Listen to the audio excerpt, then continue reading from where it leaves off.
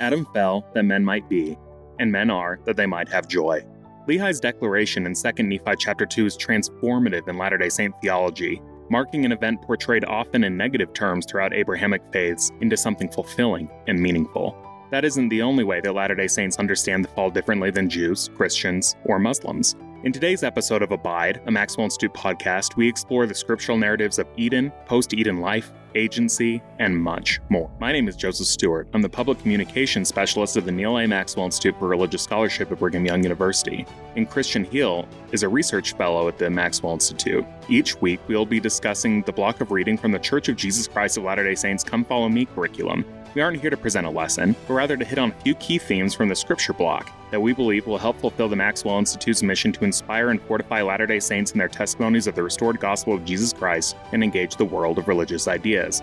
We encourage you to follow us on social media, on Twitter, Instagram, TikTok, or Facebook at the handle @BYU Maxwell. Christian, what's going on in Genesis chapters 3 and 4 and Moses chapters 4 and 5? Genesis 3 opens in the garden that the Lord God planted in Eden. This garden is the site of protological events and eschatological hopes. That's to say, events that relate to the origins of all humanity, protology, and the hope that Christians have for the future, eschatology. This all starts to make sense when we learn that the Hebrew gan, garden, was translated into the Septuagint as paradisos, paradise, which is an old Persian loanword meaning a walled garden. So, when we read in Revelation 2:7 that to him that overcometh will I give to eat of the tree of life, which is in the midst of the paradise of God, we find ourselves in that one eternal round that begins and ends with the garden that God planted in Eden. The scene is bucolic, the setting familial and pastoral. Adam and Eve are surrounded by fruit trees, evidently including at least one fig tree, with other produce also growing for their nourishment. Only one tree is off limits, the tree of knowledge of good and bad, planted in the middle of the garden. The gardener is God, and he evidently liked to come and stroll in this garden in the cool of the evening breeze and talk to the man and the woman he had placed there. His plans are, however, disrupted by a crafty snake that convinced Eve to eat from the one forbidden tree, starting a chain of events that led to the expulsion of the first couple from the garden with other serious consequences. The protological garden, with the tree of life in its midst, is now protected by the cherubim with the flaming sword and transformed into the eschatological garden of the New Testament, the longed-for paradise of Eden. Meanwhile, Adam and Eve, both now named, begin their family in harsher circumstances, bearing children and working together to provide for their household. A second disaster happens in Genesis chapter 4, when their oldest son Cain kills his younger brother Abel, ensuring, among other things, that Eve would also know the pain of losing a child. Moses 4 and 5 presents the same events, but in an entirely different story. Thank you for introducing us to the chapters today. Something I'm struck by is the idea that Satan is back. So in Moses 1, we saw the devil as a petulant, tantruming personage, and in the Garden of Eden, he becomes a serpent, something much more cunning, but also something far more casual. Does that stick out to you at all? Yeah, it's really interesting how in the book of Moses, we are thrown into a cosmic battle rather than a kind of a bucolic scene with the world rising up, as it were, against Adam and Eve. There isn't a malevolent anti-God in the Old Testament, at least not in the same way that there is in the New Testament or the book of Moses. So in the book of Genesis, Eve is in this battle with a snake. She's engaging with this creature that has been, though crafty, is a creation of God. But in the Christian tradition, this serpent is immediately understood to be Satan, the adversary, the tempter. And this is what comes to underpin, for example, scriptures like Revelations 12:9, which tell that after the war in heaven, the great dragon was cast out, that old serpent called the devil and Satan, which deceiveth the whole world. He was cast out into the earth, and the angels were cast out with him. These kinds of scriptures point to the fact that for Christians, even despite what the Bible says, What the Bible meant was Satan was there in the garden. And so in the revelation to Moses, the book of Moses, that given to us by the prophet Joseph Smith, God peels back the curtain, as it were, and shows the prophet what is really happening. And this is this cosmic battle for the souls of humanity. This old serpent may have been cast out of the celestial courts on high, but now he strikes back in the heart of paradise, seeking to undo, as it were, the entire work of creation and destroy the world.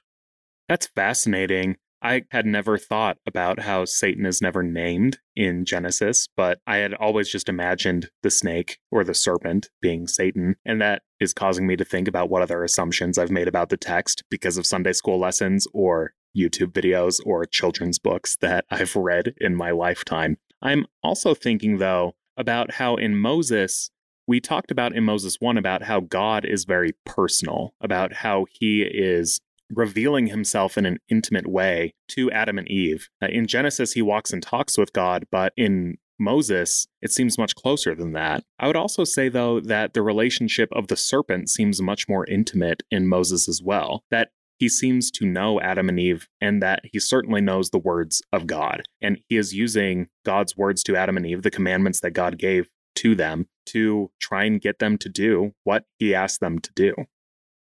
If Satan is anything, he's a good talker. And this sense of him, I think this is what stands behind this notion of Satan as the father of all lies. And so what we have opening is Satan ventriloquizing, as it were, what comes through the mouth of this serpent. And we see also a sustained program of propaganda where Satan is actively recruiting people to be part of, to worship him, to be part of his work, and to be part of his team, as it were. Now, his team, as we'll see sort of later in the book of Moses, is essentially a secret society. It's a death cult.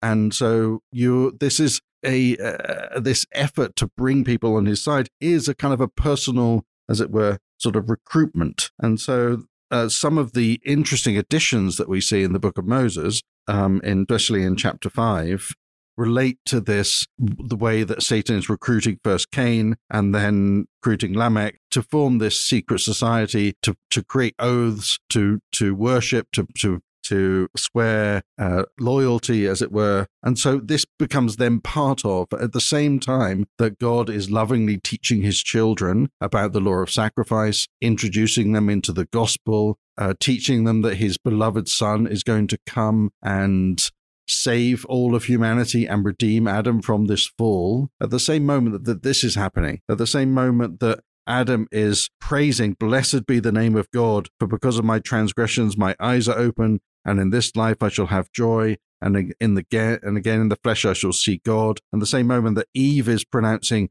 were it not for our transgressions, we never should have had seed, and never should have known good and evil, and the joy of our redemption, and the eternal life which God giveth to all the obedient. This acknowledgement of a fortunate fall. At the same moment that this is going on, Satan is recruiting Cain to kill his brother, who was righteous, and showing him that in doing this he could get gain.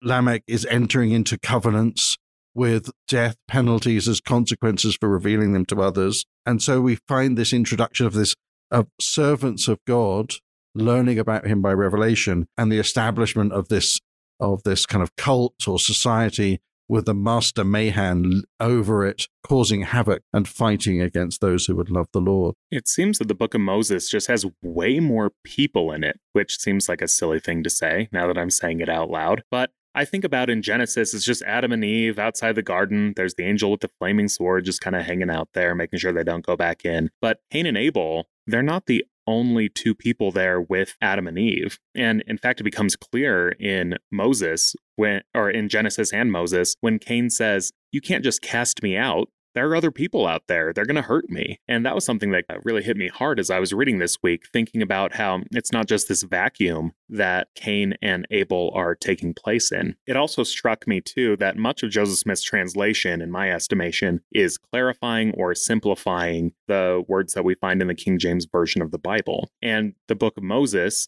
as the largest section of the Joseph Smith translation, it seems to me that he's adding back in important details that may have been missed. Because just the reality is the book of Genesis was not written by some guy named Genesis or Phil Collins or whoever. It was written by many writers, many translators, and adapted across time. In the same way that a text is living as people continue to write and interpret it and make it make sense within their worldviews, the book of Genesis has been alive for a very long time. And it's important to remember that the Joseph Smith translation that we have as the Book of Moses clarifies and gives us more information that may have been available at another time.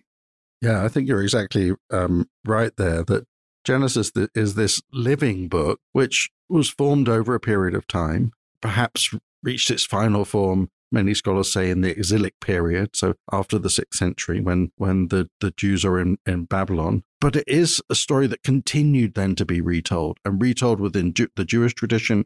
And so we find entire figures coming that just get mentioned in Genesis, receiving their own book, taking on their own lives. And we'll hear a bit more about one of them, Enoch, in a subsequent episode of this podcast.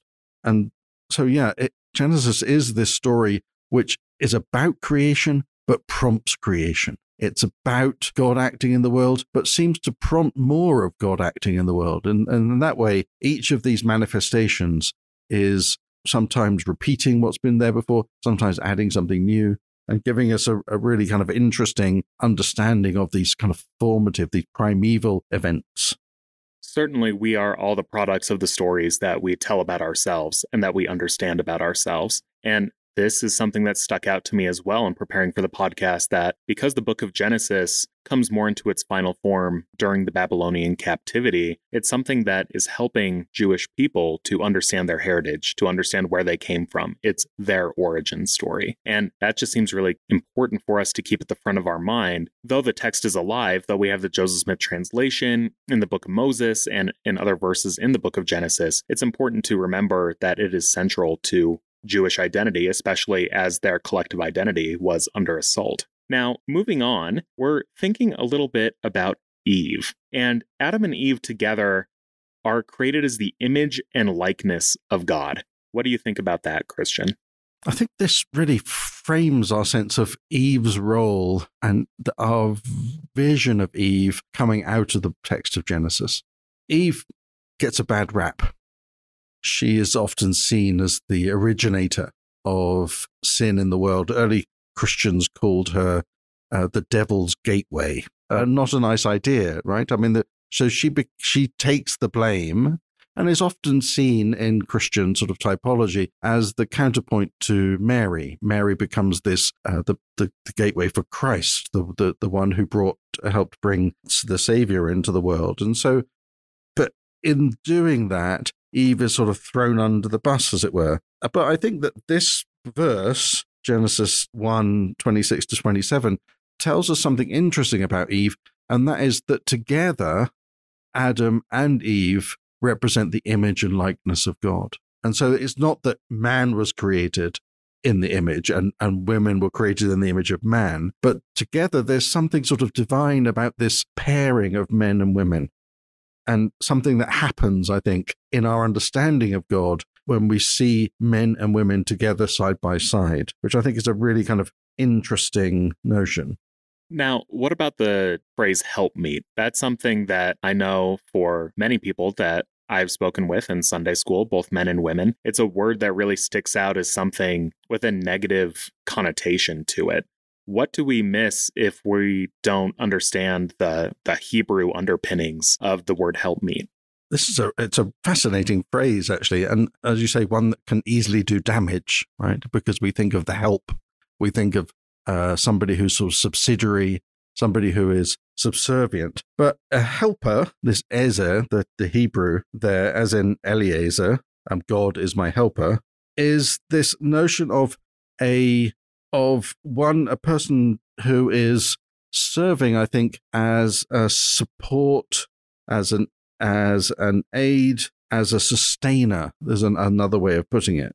Interestingly, I think this is really fascinating. In the scriptures, where it talks about a helper elsewhere, when somebody looks for a sustainer or a helper, they're always looking for God. And so I think when we think of Eve as a helper, we should be thinking of her more in the category of people looking for God's aid, for divine aid, than in the category of somebody looking for a servant to help them. They're looking for somebody to do something perhaps that they can't do for themselves, or to make up that difference that they find lacking in themselves, or to simply provide that extra impetus that is needed for a particular objective. Now, the meat in helpmeet is this Hebrew expression, kenegdo.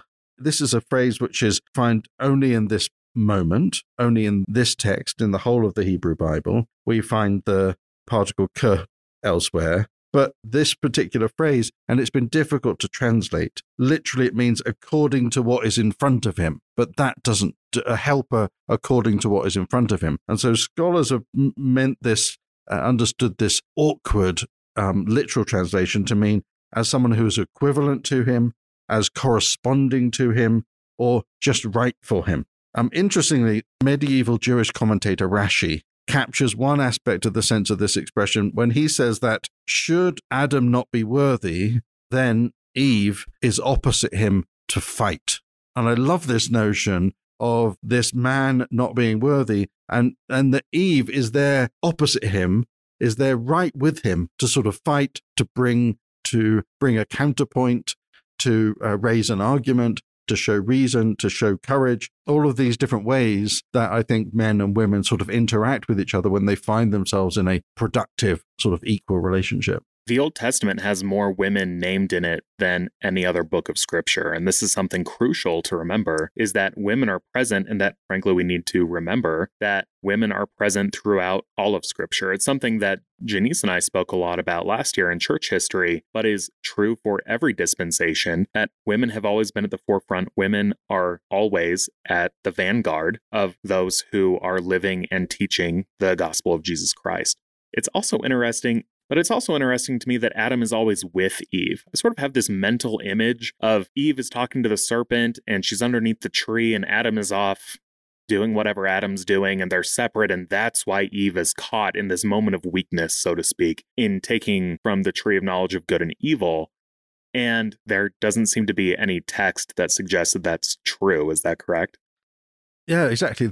And I had the same image in my mind, really, sort of for a long time reading this story. And it's in the moment of temptation, the moment when Eve is there with this serpent in the Genesis account, Adam is off somewhere else, tending another part of the garden. And that it's precisely that sort of that separation that facilitates this moment. But the text of the Hebrew suggests that this is not the case, that Adam was actually right there beside her, perhaps. In the New Revised Standard Version, which is a kind of a descendant of the King James Version, we read that she, Eve, took of its fruit, that's the tree of knowledge of good and bad, and she also gave some to her husband who was with her, and he ate. And so he, in the text, and the King James Bible has this same idea, of course, that her husband, Isha, Ima, her husband who was with her, meant that could mean that he was right there with her, or that he was there with her in the garden. But I kind of like the idea that Eve and Adam are right there, and Eve is the one doing the talking. Eve is the one who takes the initiative, shows this gumption that we're used to seeing in biblical women, and passes the fruit then on to Adam, who passively takes it, which makes verse 12, when Adam sort of blames Eve for doing this, a little bit more comedic in some ways. It's sort of, and we can kind of imagine Adam not really knowing what to say, and that this is what comes out. Right. For those with ears to hear, they may think of George Costanza saying, "Oh, if I had known that was wrong, I would never have done that." Not understanding that, of course, he understood what he was doing when he partook of the fruit. It wasn't just they were out having an Edenic charcuterie board and she passed the wrong fruit to him. He knowingly took of the fruit and understood the consequences as well. Yeah, and I think I think about Eve's choice in sort of a number of ways. I've had a number of experiences in my life recently where the problem I encountered was obedience didn't require any sort of abdication of reason so much as an exercise of patience. And we see reason in action here with sort of Adam and Eve. There was perhaps not a fully kind of worked out reason why. She had the commandment on the one hand, and then this reason to partake of the fruit, and she saw it was gorgeous and tasty and so forth. And I've had an experience recently where in the midst of sort of personal wrestling with depression, I struggled with whether or not I should ask to be released from a calling at church. And this is not something which I ever thought I would find myself doing. But I was feeling so sort of overwhelmed by this calling in the midst of all the other things that I was trying to manage at the time between work and family and other things, and wrestling with this sort of darkness that seems to make you feel as though you're drowning at all times, and that any extra weight is just simply going to push you under. And in this process, I went and asked the stake president to release me from a bishopric that I was serving in. And he was wonderfully sort of understanding, and really it was a beautiful moment for me to kind of realize that how understanding he was of my sort of mental health, the things that I was wrestling with. But interestingly, just a few weeks later, the bishop who I was serving with was called into a stake presidency, and that bishopric was sort of dissolved. And I had another similar experience like this, which suggested to my mind that sometimes God has things in the works, and that are just a little bit more in the moment when we're kind of tempted to act. If we're patient just a little bit beyond that, we'll find that he then acts.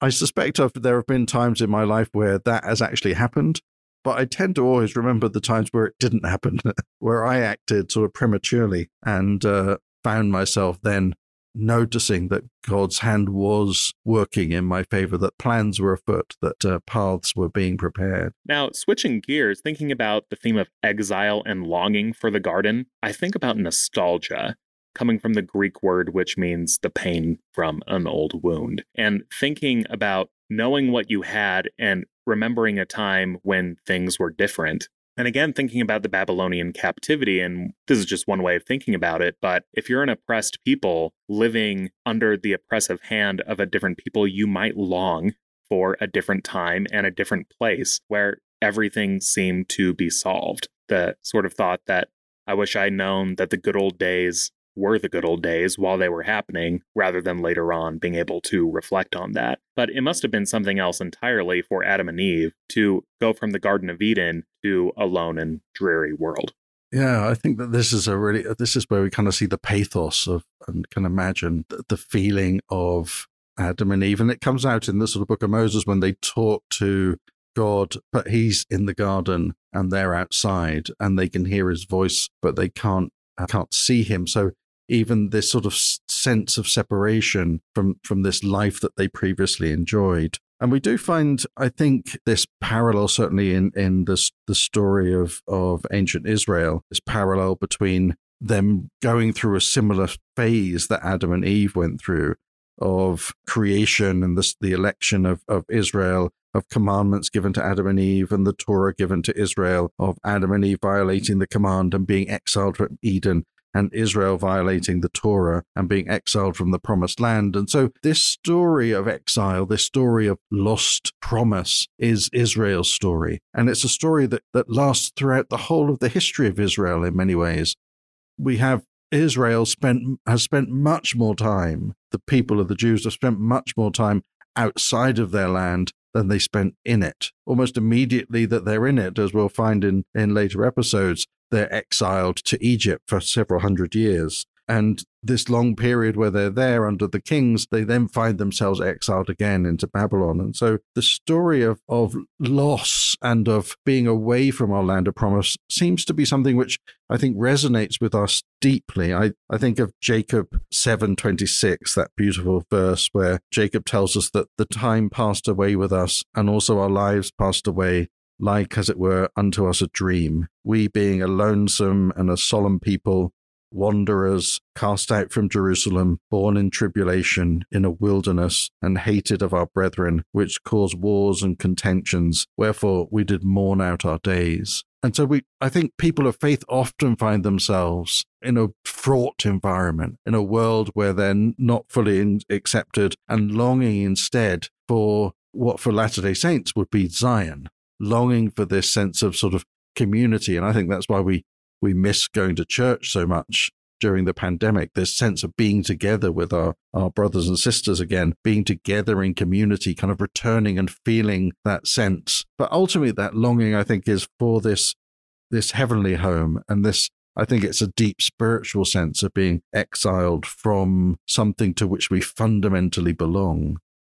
I think that there's also a power in narrative in the stories that we connect to. For instance, I know the history of Latter-day Saint settler pioneers, but I still love Trek. I feel something when I think about my ancestors walking across the plains or crossing the ocean or having these sorts of experiences. And it reminded me of something that Adam Miller wrote in his book, Letters to a Young Mormon, where he's writing to his daughter, and he says, like everyone, you have a story you want your life to tell. You have your own way of doing things and your own way of thinking about things, but my thoughts are not your thoughts, neither are your ways my ways, saith the Lord. For as the heavens are higher than the earth, so are my ways higher than your ways, and my thoughts than your thoughts. As the heavens are higher than the earth, God's work in your life is bigger than the story you'd like that life to tell. His life is bigger than your plans, goals, or fears. To save your life, you'll have to lay down your stories and minute by minute, day by day, give your life back to him, preferring your stories to his life that he has chosen for you is a sin. And he goes on to talk about how our stories are sort of like a Frankenstein monster, sewn together from different experiences that we've had, but also the experiences that our loved ones and those whom we have never met have had. It's our focus on one particular story, and not saying that this is what Israel did with the story of the exile, but just maybe one way of thinking about it. Miller continues, like most people, you'll lavish attention on this story until almost unwittingly it becomes your blueprint for how things ought to be. As you persist in measuring life against it, this Franken Bible of the self will become a substitute for God, an idol. This is sin. And this idolatrous story is all the more ironic when, as a true believer, you religiously assign God a starring role in your story as the one who, with some cajoling and obedience, can make things go the way you've plotted. But faith isn't about getting God to play a more and more central part in your story. Faith is about sacrificing your story on his altar. And thinking about exile, that, yes, Adam and Eve made the right choice to take the fruit, but they did not choose the consequences. And it's important to remember that the aspect of the story that we choose to focus in on with thinking about exile from the Garden of Eden, from being away from God's presence, tells us as much about where we are spiritually as it does about the narrative that is found in Genesis or in the Book of Moses. Yeah, I really love that idea. It makes it so that the focus on exile is actually a reminder of our calling back to God, rather than creating a story that makes us comfortable in the world. Or that makes us be the one that was negatively affected by somebody else's decision, right? Adam fell that men might be, and men are that they might have joy. It's not just Adam fell, and so I can't do anything about the fallen world that I live in. It's Adam fell that men might be, and he and Eve and their posterity found a way to have joy and to become closer to God. Notably, Adam and Eve start wearing clothes at this point. Is there anything you'd like to say about the place of clothes in this narrative, Christian? Oh, yeah. There's something, this is a moment where I get to draw on my love for the Syriac tradition, a tradition of Christians from the Middle East who spoke this Aramaic language and have a very rich and deep symbolic theology. And one of the ways that they describe the plan of salvation is by thinking about Adam and Eve in the garden, where they understood them to be clothed in garments of light or garments of glory prior to the fall. And so our normal understanding is that Adam and Eve are naked in the garden, and then God makes garments of skins for them. But in the Syriac tradition and in Jewish traditions, Adam and Eve were not, it's not that they were naked prior to the fall, that they were clothed in these garments of light, these garments of glory. And what humans want in the plan of salvation is a return to those garments of light and garments of glory so they can enter back into the presence of God. And so finding themselves stripped from these garments,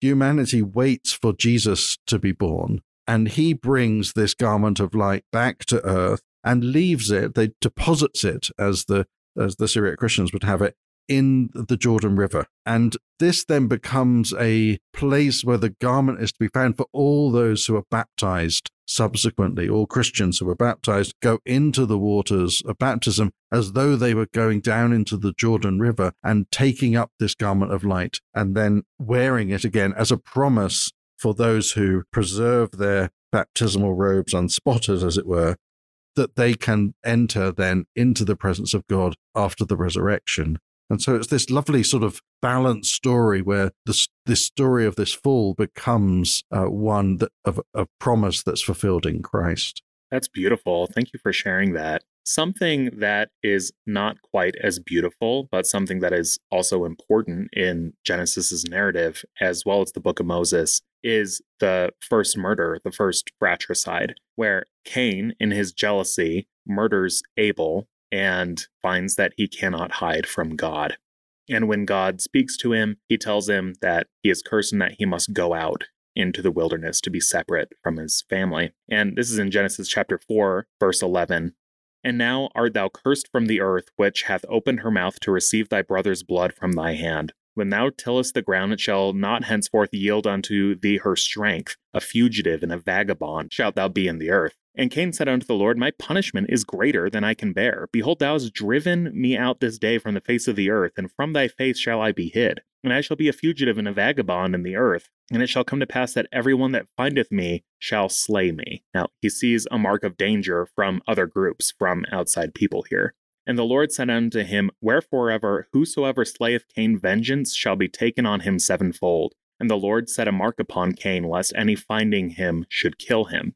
This short story, that is very important, that many believers in Abrahamic traditions recognize this as one of the first stories they learn about, was co-opted in the early modern period to recognize that the mark that was put on Cain was black skin. First of all, that is not true. Though it was taught for a very long time, it is important for us to remember that the curse of Cain, or the curse of Ham that will come up when we discuss Genesis 9, are social constructions to explain a racial difference between people with pale skin and people with dark skin. As President Dallin H. Oaks of the First Presidency has said, we must do better to root out racism. We must discard these myths of racial difference, which in turn become marks of racial superiority. As Elder Bruce R. McConkie said after Official Declaration 2, when things that he had taught had to be repudiated about the place of people of Black African descent, he said, forget everything that I have said or that President Brigham Young or whoever has said in days past that is contrary to the present revelation, meaning Official Declaration 2, where any man or woman who is worthy is eligible for the blessings of the temple, and any worthy man is eligible for ordination to the priesthood. Continuing on, he said, we spoke with a limited understanding and without the light and knowledge that has now come into the world. It doesn't make a particle of difference what anybody ever said about this matter before the first day of June of this year, 1978. As to any slivers of light or any particles of darkness of the past, we forget about them. And I think about that sliver of light or particle of darkness. Last night, I had to start changing a battery on my car. As it turned out, I didn't have the right tools, and so I was using my cell phone light to try and move this 40-pound battery in my car. Then my wonderful dad came over with a high-powered flashlight and an extender for the socket wrench that I was using. And it turns out that when you have more tools, when you have more knowledge of how to do things, you're expected to do them better, and they also tend to go better. And then finally, one more word from Elder Jeffrey R. Holland in an interview that he did for PBS.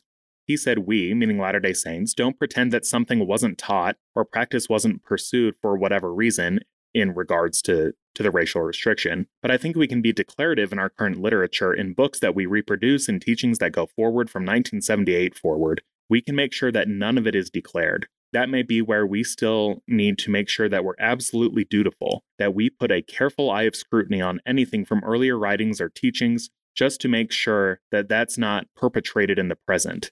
That's the least, I think, of our current responsibilities on the topic. We cannot further narratives that justified racism. Prophets, seers, and revelators have asked us to lead out against racism and to repudiate the stories that affirmed that racism. And so if in your class somebody talks about the mark of Cain being about race, I would encourage you to take some time and say, that's not something that I'm comfortable with being taught. Racial difference isn't something that comes from God. It's something that's created by humans. Yeah, that's beautiful and so powerful. I really feel that part of President Nelson's emphasis to us about an ongoing restoration and repentance is coming to understand the Bible more clearly, coming to understand our own stories more clearly, coming to understand how God relates to society, how God wants us to relate to each other, and being willing to root out those things that have no place in the heart of a follower of Jesus Christ. Have a blessed week, y'all. Thank you for listening to this episode of Abide, a Maxwell Institute podcast. Head on over to iTunes or your preferred podcast provider to subscribe, rate, and leave a review, each of which are worth their weight in podcast gold. You can receive show notes, including references to the sermons and articles referenced in this episode, by signing up for the Maxwell Institute newsletter at mi.byu.edu. Please also follow us on Facebook, Twitter, Instagram, and YouTube for more content from the Neal A. Maxwell Institute for Religious Scholarship. Thank you.